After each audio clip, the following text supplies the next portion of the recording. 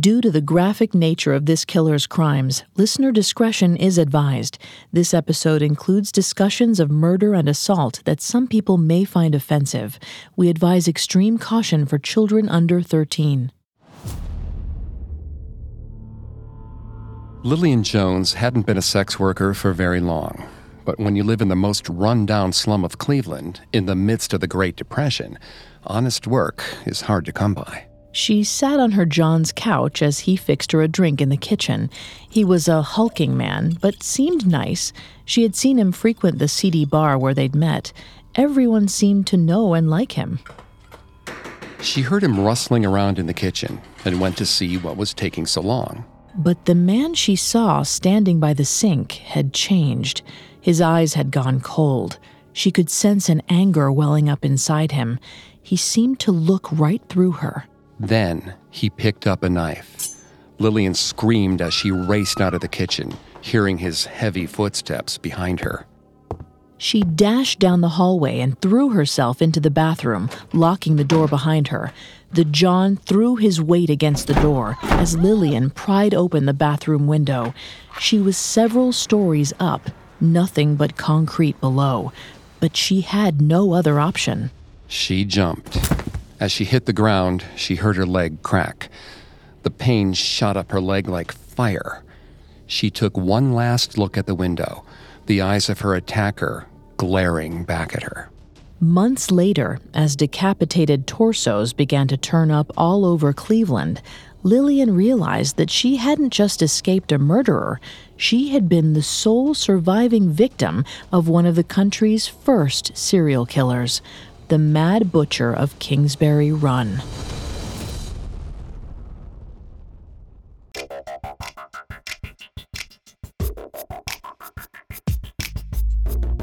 Hi, I'm Vanessa Richardson. This is Serial Killers, a Spotify podcast. Every Monday, we dive into the minds and madness of serial killers. Today, we're going to take a deep dive into the crimes of the Cleveland Torso Murderer, a still unsolved string of serial murders that plagued Cleveland during the Great Depression. I'm here with my co-host, Greg Polson. If you enjoy today's episode, the best way to help us is to leave a 5-star review wherever you're listening. It really does help us.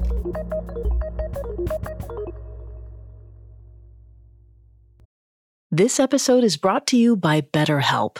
Bottling everything up is never a good idea. It can have some terrible consequences.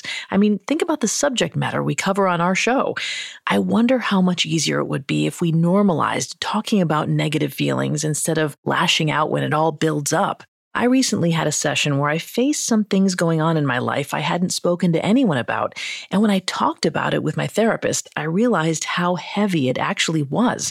And I was able to see it in a different light, and it didn't feel as heavy anymore. When you need to talk, but you want a safe space for that conversation, I highly recommend BetterHelp. Even if you haven't experienced major trauma in your life, therapy is excellent for day-to-day positive coping skills and learning how to set boundaries. So if you want to give therapy a try, check out BetterHelp. It's entirely online, convenient, and flexible. It's also easy to get started. Just fill out a brief questionnaire to get matched with a licensed therapist. Get it off your chest with BetterHelp. Visit betterhelp.com/serialkillers today to get 10% off your first month. That's BetterHelp, HELP.com/serialkillers. This episode is brought to you by Anytime Fitness. Forget dark alleys and cemeteries. For some, the gym is the scariest place of all, but it doesn't have to be. With a personalized plan and expert coaching, Anytime Fitness can help make the gym less frightening. Get more for your gym membership than machines. Get personalized support anytime, anywhere. Visit AnytimeFitness.com to try it for free today. Terms, conditions, and restrictions apply. See website for details. It feels like we're all being told to go on this diet, take that supplement. Ozempic will give you depression, but you know what'll cure that? Weed. Or you could try to balance your hormones. At Science Versus, we're like, what the is going on?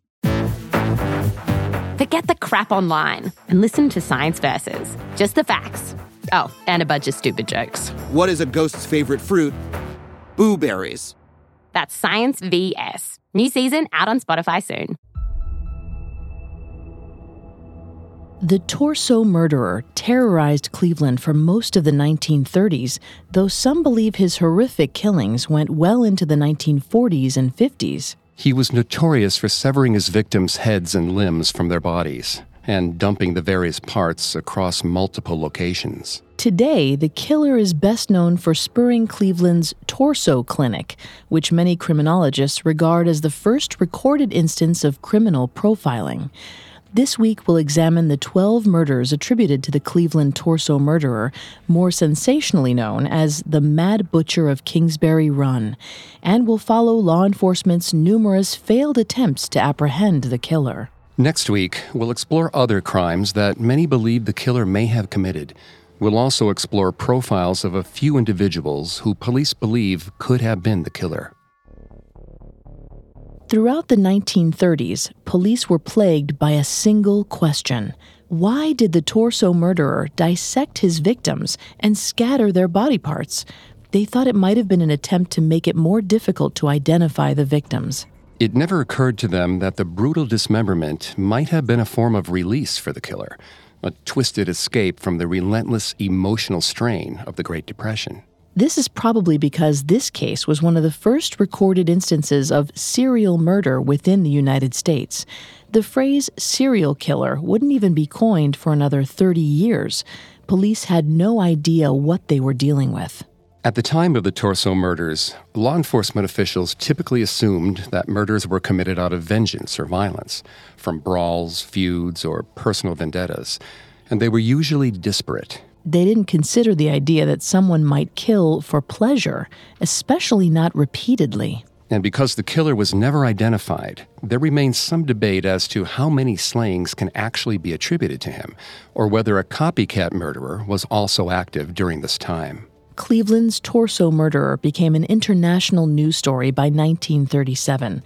The press delighted in painting a terrifying portrait of a deranged killer who stalked and mutilated unsuspecting victims. It was a hot evening in July 1934, and the city was quiet. But somewhere, hidden in a back room or warehouse, a mad butcher was at work. He was taking great care in carving up a body, neatly amputating limbs, one by one. A couple months later, on September 5th, a man was walking along the banks of Lake Erie when he noticed a strange object buried in the sand. At first, he thought it was a tree trunk, but as he inched closer, he felt his hands start to shake as he slowly realized what he was looking at: a woman's torso. When police arrived at the scene, they were horrified. The body was completely headless. The victim's arms and legs had been amputated. The work was so precise that police instantly wondered if the killer was a medical professional or butcher. Police had never seen something so brutal. They couldn't understand why anyone would dismember a body. One officer suggested it might have made it easier to dispose of. They couldn't imagine the psychological motivation to commit such an atrocity. Vanessa's going to take over the psychology here. Just a reminder, she's not a licensed psychologist or psychiatrist, but she's done a lot of research on the subject. Thanks, Greg. According to psychiatrist Dr. Raj Persod, there are several reasons someone may be driven to dismember a body, the first of which is defensive dismemberment. That's meant to ease in moving the body or getting rid of evidence, as police suggested might have been the case. But a second category, aggressive dismemberment, could have also been a factor. In aggressive murders, the killing is motivated by strong emotions of hatred or lust, usually towards the victim. The consequent mutilation is an extension of an aggressive murder, usually done to satisfy some twisted urge the killer cannot contain. Whatever the motivation, without the victim's head or her hands for fingerprints, police struggled to identify her, which made searching for her potential killer difficult. For the most part, the victim was without any identifying marks, although she did have a scar across her abdomen. Detectives searched through 31 files for local women who had disappeared within the last 6 months, but none of them shared the torso's abdominal scar. No arrests were ever made in the case, and police were never able to identify the dead woman. In the absence of any leads, police began referring to her as the Lady of the Lake. The Lady of the Lake was never officially considered to be one of the 12 Cleveland torso murders, largely because her body was found over a year before police discovered the first 2 official torso killer victims. Another factor may be that, as we previously mentioned, law enforcement at the time did not usually make connections between individual crimes. But today, most consider the Lady of the Lake to be the first victim in the killer's series of gruesome attacks. The torso murders officially began in another part of Cleveland, in a neighborhood known as Kingsbury Run. This part of the city was a deep gorge that was once home to a historic riverbed. In earlier centuries, the run had been a lovely area with a river, picnic tables, and trees. But the Great Depression hit Kingsbury Run especially hard. By the 1930s, the run had become an industrial wasteland filled with shantytowns. These Hoovervilles were filled with the Depression's down and out, sex workers, addicts, and transients. These were people who'd been hit especially hard by the economic downturn, which made them perfect victims. People whose absence might never be noticed. On September 23, 1935, 2 schoolboys were tossing a softball back and forth on a field in Kingsbury Run. One of them accidentally threw the ball too hard, and it sailed down into a large gully at the bottom of the hill.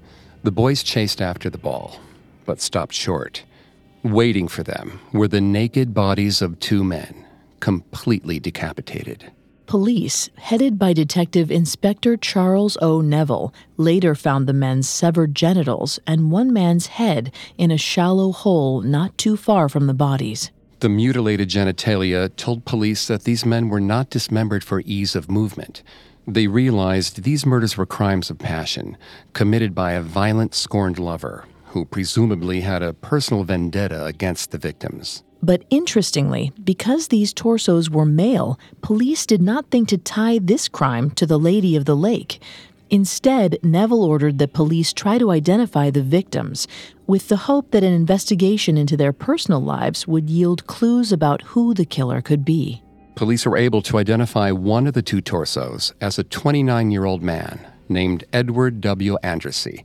Andrassy wasn't a major criminal, but the police knew him as a constant source of trouble. He was known to frequent sleazy establishments in Kingsbury Run and was notorious for drinking, brawling, and gambling. He was a ladies' man, but he may also have had romantic relationships with men, which would have been seen as an anomaly in the 1930s. Police felt this could have led to his grisly murder and might explain the mutilation of his genitals if he and the murderer had been intimate. Meanwhile, autopsy results shed new light on the case. The head and limbs had been cleanly severed from the body, which led the coroner to believe that the killer possessed both great physical strength and extensive medical knowledge. Interestingly, Andrassy had worked as an orderly in a psychiatric ward at City Hospital in Cleveland, so it was possible that he had met someone at the hospital with the medical knowledge it took to commit these crimes. But police were never able to track down anyone who fit the bill. Although Neville and his squad did their best to run down every lead connected to this double homicide, they continually came up empty. The case remained cold for nearly a year, until January of 1936, when yet another brutal murder would be unearthed, and Detective Neville would begin to understand that he was hunting his first serial killer. We'll learn more about this 3rd victim in a moment. This episode is brought to you by Anytime Fitness.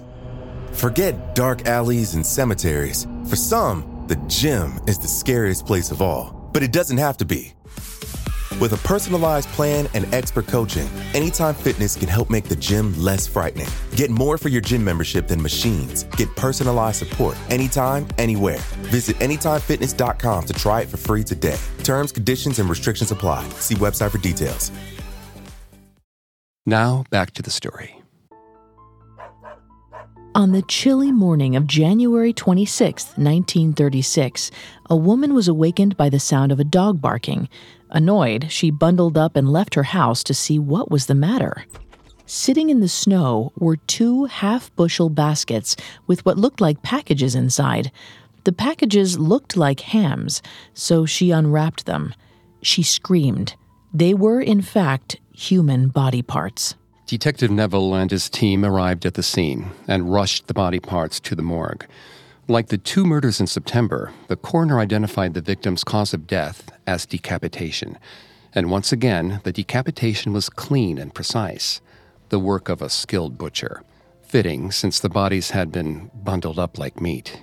Although the victim's head was never found, law enforcement officials were able to use fingerprints to identify the victim as Florence, or Flo, Polillo. Flo was in her mid-40s and worked part-time as a waitress, barmaid, and sex worker.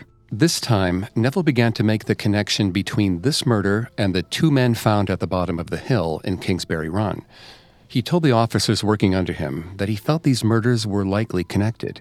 But others on the force were slow to buy into his theory. There was one key difference between Polillo and the Kingsbury Run torsos: their gender.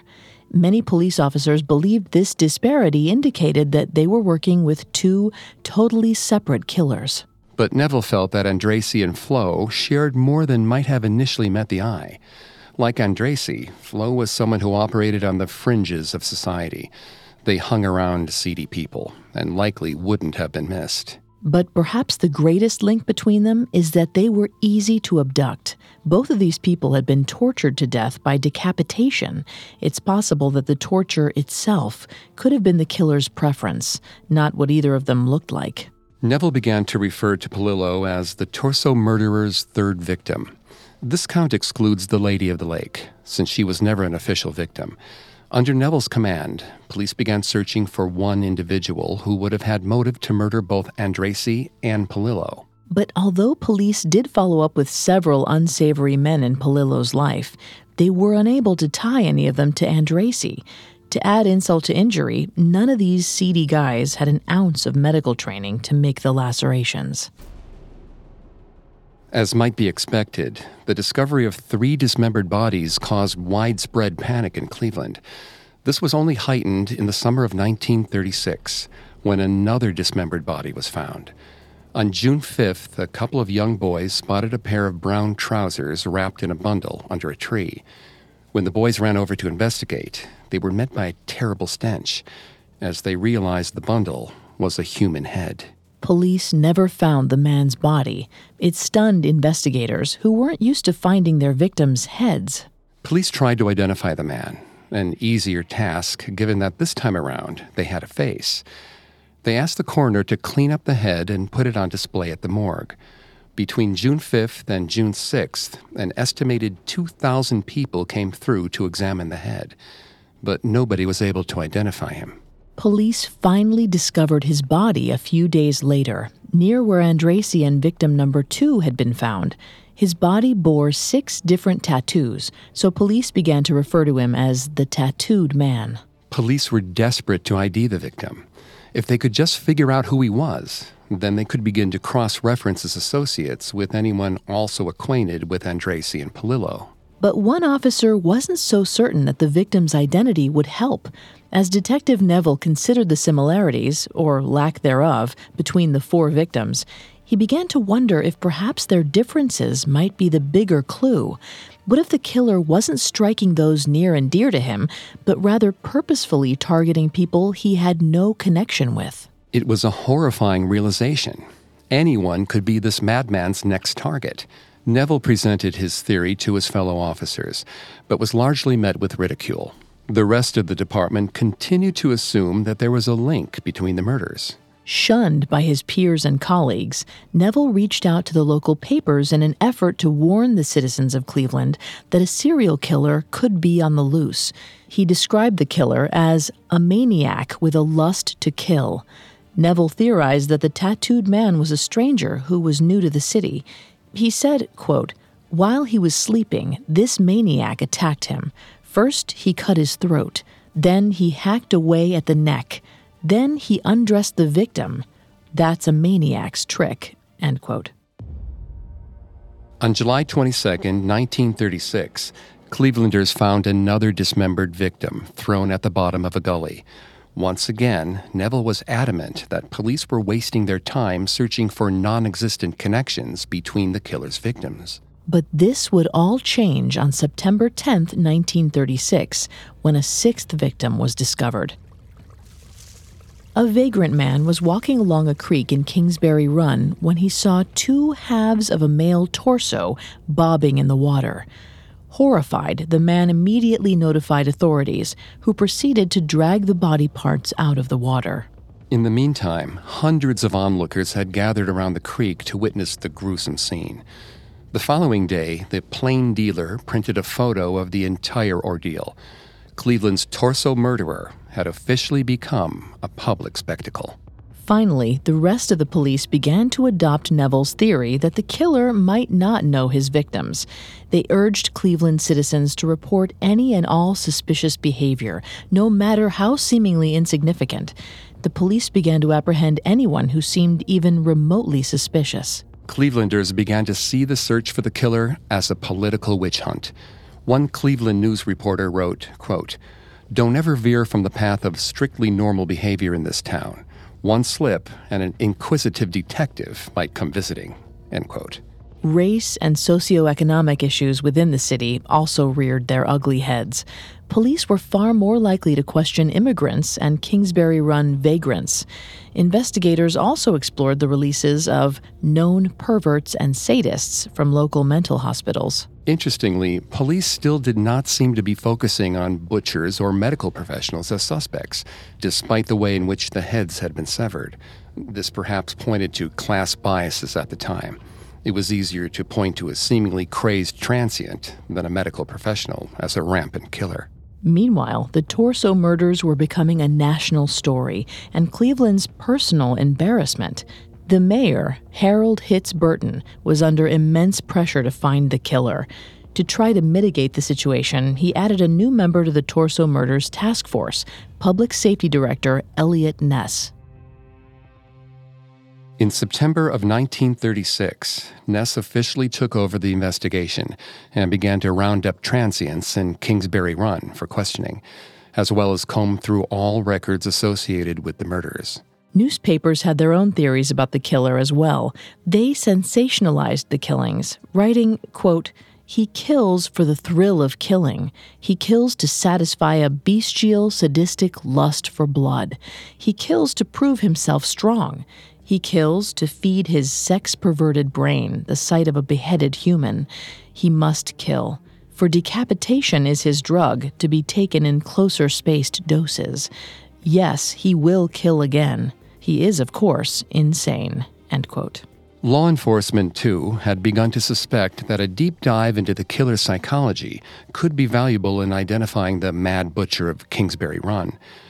In September of 1936, following the discovery of the unidentified victim number 6, Eliot Ness and coroner A.J. Pierce called for an emergency crime clinic, or torso clinic. The Torso Clinic was an unprecedented conference that would allow police authorities and distinguished medical personnel to pool their knowledge about the killer. The conference also served to counter some of the bad press that the city of Cleveland was receiving, and Pierce hoped that it would assure his constituents that law enforcement was doing everything in its power to catch the killer.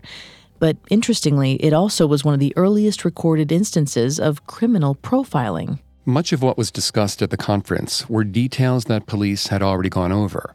Officials at the conference concluded that the killer would have to be a large, powerful man to cleanly sever victims' heads, as well as to drag their bodies into areas of Kingsbury Run that were not accessible by car. Officials also theorized that he likely lived and worked somewhere in Kingsbury Run or its surrounding neighborhoods, which would explain why he was able to maneuver around the area without ever being spotted. At the conference, there was much debate over whether or not the torso killer had known his victims, as was the standard assumption at the time. Some wondered if perhaps he had known one or some of his victims, but possibly not all of them. Neville still believed that these were merely crimes of opportunity, and the killer's victims were people who were simply in the wrong place at the wrong time. The decapitation of the victims was also a topic of great debate at the conference. Some believed it marked the behavior of a sexual sadist, but Eliot Ness argued that perhaps severing the head was a tactical choice to prevent law enforcement from discerning a victim's identity. After all, If a victim was unknown, it was impossible to explore his or her social network. Eventually, members of the conference managed to come up with a profile of the killer. In addition to his physical strength and possible employment in a medical field or as a butcher, most participants branded the killer a sex pervert and believed he was criminally insane, possibly even keeping the severed heads as trophies. But the consensus was that most of the time, the killer likely led a normal life and outwardly appeared to be sane. Unfortunately, officials were unable to agree upon any one course of action to take moving forward. And in the meantime, police continued to apprehend individuals who they deemed strange or suspicious. They arrested one 36-year-old former slaughterhouse worker who had reportedly been chasing his neighbors around with an axe. But he insisted that he was only trying to chase evil spirits, and police were never able to tie him to any actual murders. On another occasion, a terrified woman reported that she had seen a man in Kingsbury Run hacking at something that looked like human flesh.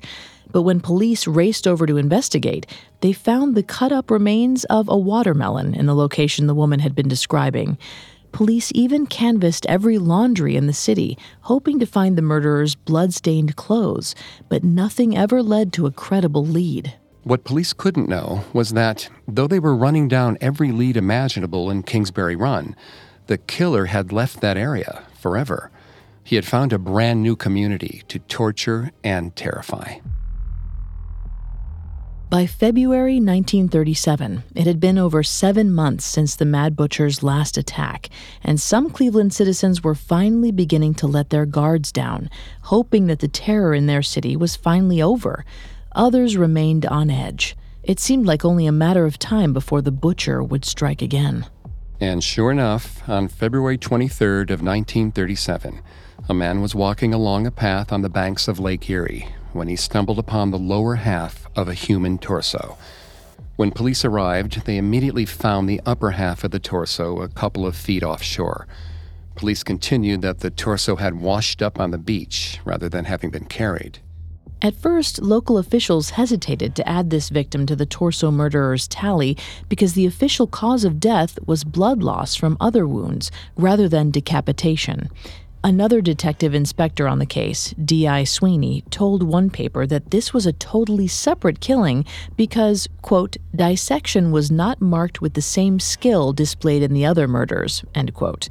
Another detective, Peter Murillo, reported an abortion farm operating near where the woman had been found and began to theorize that perhaps the unidentified woman had died of an illegal abortion gone awry. However, the victim pretty clearly matched the torso murderer's MO. The head had been severed, as had the arms and legs, and the head was missing. Ultimately, authorities did rule this unidentified woman to be victim number 7 in the torso murders. And once again, police found themselves with a concerning lack of leads in the case. Then, detectives Murillo and Zalewski discovered 2 zigzagging trails of blood that went from a busy street near Lake Erie right up to the river. Shortly after that, a neighbor came forward and reported that on the Saturday before the body had turned up, he had seen 2 men in a small boat close to where the torso had washed up.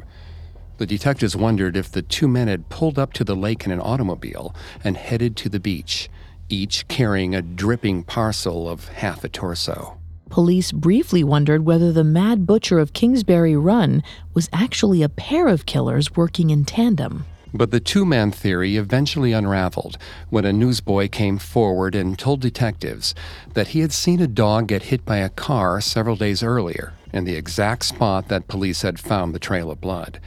The dog had apparently weaved back and forth, dripping blood as he limped along the banks of Lake Erie. The press once again began to turn up the heat on local officials.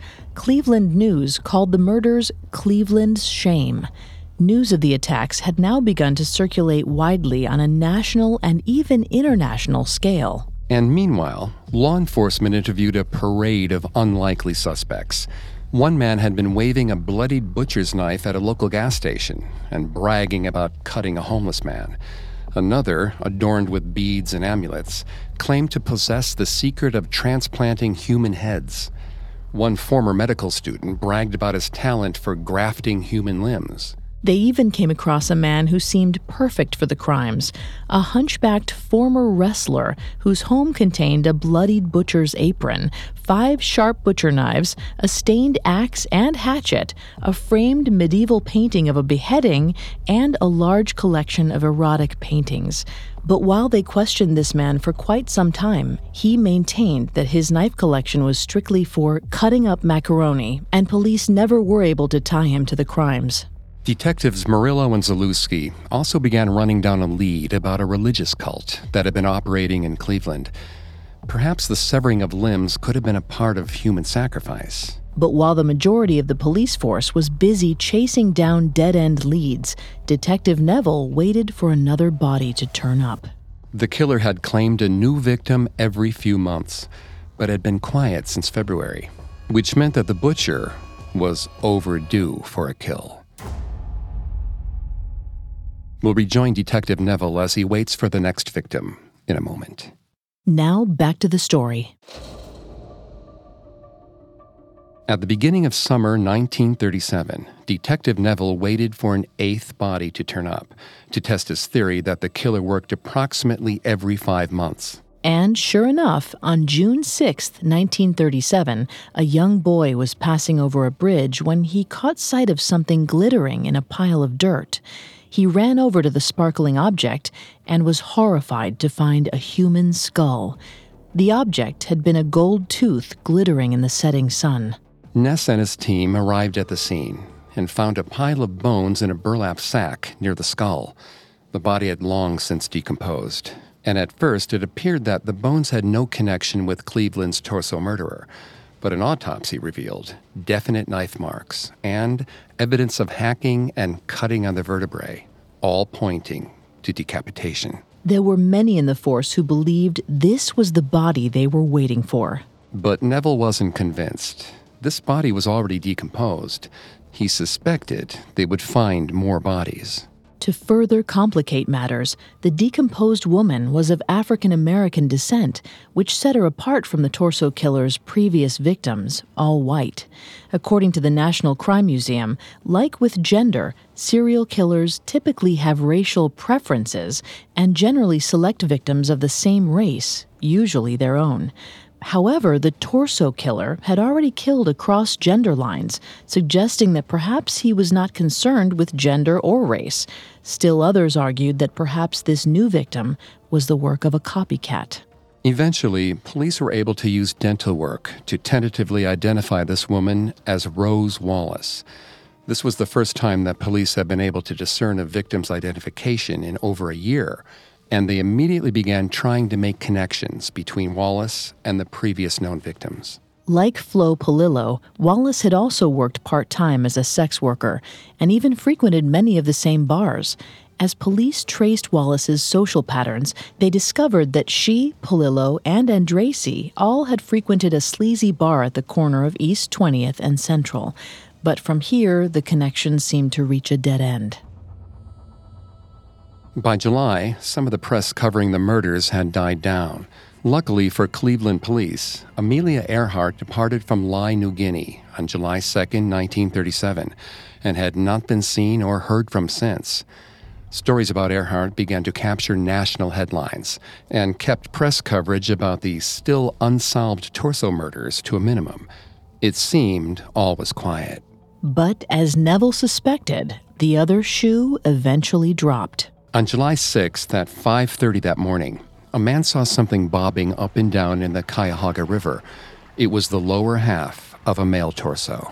As police examined the body, they noticed this time the killer had sliced open the lower half of the torso and removed the contents of the abdominal cavity.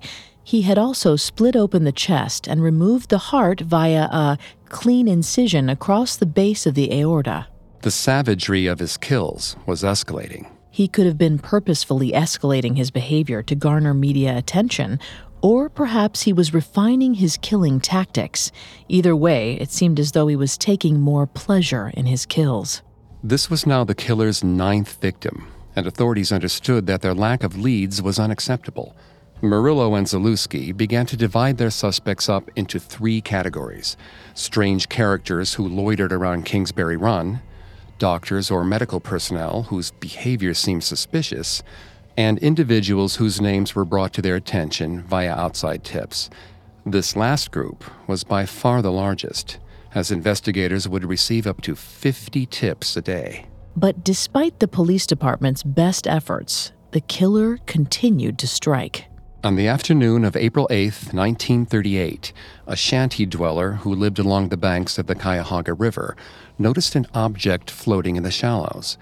At first, he thought it was a dead fish, but then he realized that it was actually the lower half of a human leg. Police searched at length for the rest of the body, and 1 month later, a female torso and most of the rest of her legs were found. This is also the only victim who tested positive for drugs present in her system. But while they found evidence of drug use, they found no evidence of her identity. Without an identity for the 10th victim, it was difficult for police to use the discovery of the body to make any additional connections about the killer. But by now, with the number of victims in the double digits, the people of Cleveland were putting massive amounts of pressure on law enforcement. To make matters worse, a couple of months later, on August 16, 1938, 2 more dismembered bodies were discovered at a dump site along Lakeshore Drive. They were too decomposed for police to identify the victims, but this time, the site where the bodies were discovered was incredibly public, and police made no effort to cordon off the crime scene.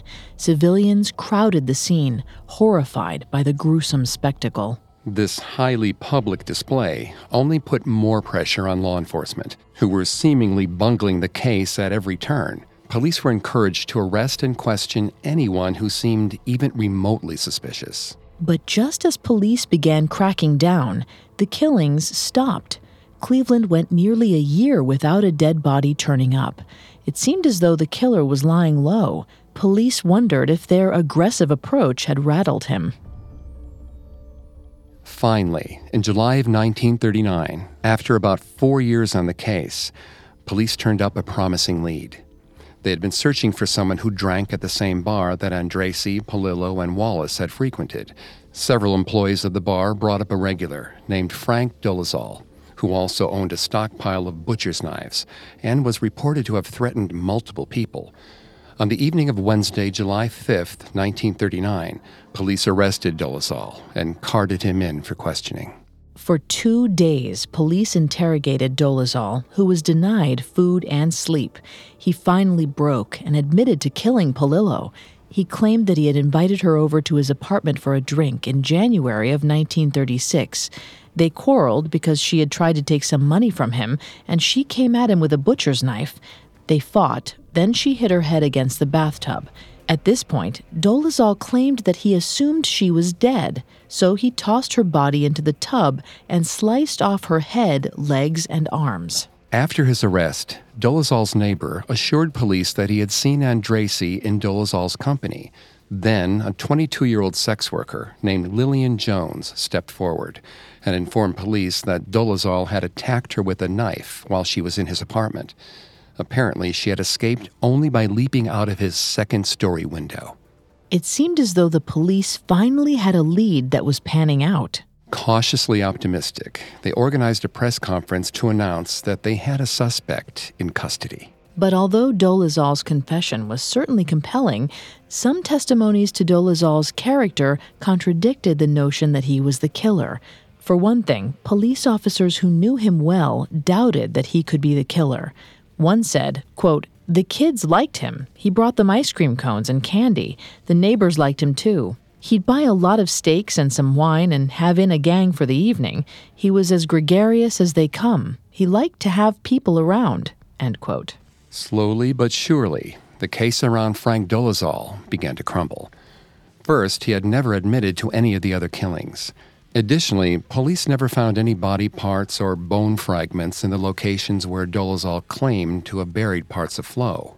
Dolezal then retracted his confession, claiming that he was in a daze during questioning, even insisting that the confessions were beaten out of him. And on August 24th, 1939, Frank Dolezal's story grew still more complicated. police stated that they returned to Dolezal's cell to find him hanging from a coat hook in his cell by a makeshift rope composed of cleaning rags. Dolezal was dead. Although the coroner ruled the death a suicide, the circumstances of his death didn't add up. Dolezal was 5 feet 8 inches tall, yet he apparently hanged himself from a hook that was only 5 feet 7 inches off the ground. Furthermore, an autopsy showed that Dolezal had 6 broken ribs, 3 on each side. The fractures were likely a result of brutal interrogation tactics. Dolezal's testimony about killing Flo Polillo was likely given under duress. After this information came out, Lillian Jones, the sex worker Dolezal had supposedly attacked, came forward with a sworn statement recanting her story. She insisted that law enforcement had pressured her into coming forward and making the allegation against Dolezal. Frank Dolezal's suspicious suicide and the investigation into his injuries left law enforcement and the public divided as to whether or not Dolezal could have been the torso murderer. But by 1940, more bodies would turn up that made it clear that the Mad Butcher of Kingsbury Run could still be at large. Next week, we'll explore several murders across the country that could have been the work of the Cleveland torso murderer. We'll also do a deep dive into a secret suspect that Public Safety Director Elliot Ness believed was the man behind the slayings. But ultimately, the torso murder case would remain unsolved. And as the 1930s gave way to the 40s and 50s, many wondered whether the killer had been caught, or if new bodies turning up on the shores of Lake Erie were just the latest iterations of the Mad Butcher's handiwork.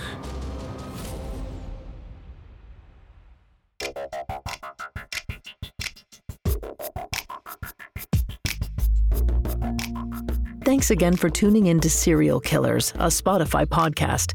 Join us next Monday as we continue delving into the twisted psyche of Cleveland's torso murderer. Have a killer week. Serial Killers was created by Max Cutler, is a production of Cutler Media, and is part of the Parcast Network. It is produced by Max and Ron Cutler, sound design by Michael Langsner, with production assistance by Ron Shapiro and Paul Mahler. Additional production assistance by Carly Madden and Maggie Admire. Serial Killers is written by Zoe Broad and stars Greg Polson and Vanessa Richardson.